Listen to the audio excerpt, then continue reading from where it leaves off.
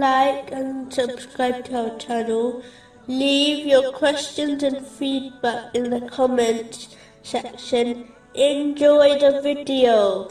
Moving on to chapter 60, verse 2. If they gain dominance over you, they would be to you as enemies, and extend against you their hands and their tongues with evil. In a narration found in Sunan Abu Dawood, number 4297, the Holy Prophet Muhammad, peace and blessings be upon him, warned that a day would soon come when other nations would attack the Muslim nation, and even though they would be great in number, they would be deemed insignificant by the world. Allah, the Exalted, would remove the fear of Muslims from the hearts of the other nations. This would occur because of the Muslims' love for the material world and hatred for death.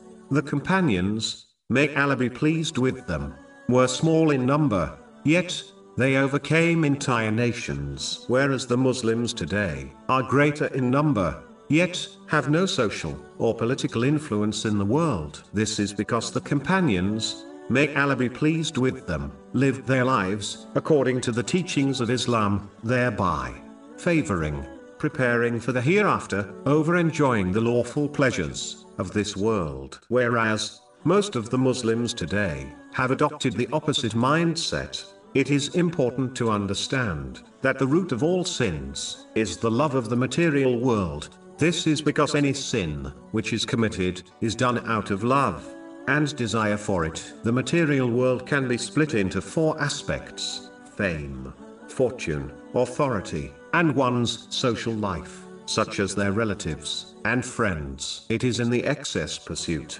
of these things which lead to sins, such as earning unlawful wealth out of love for fortune.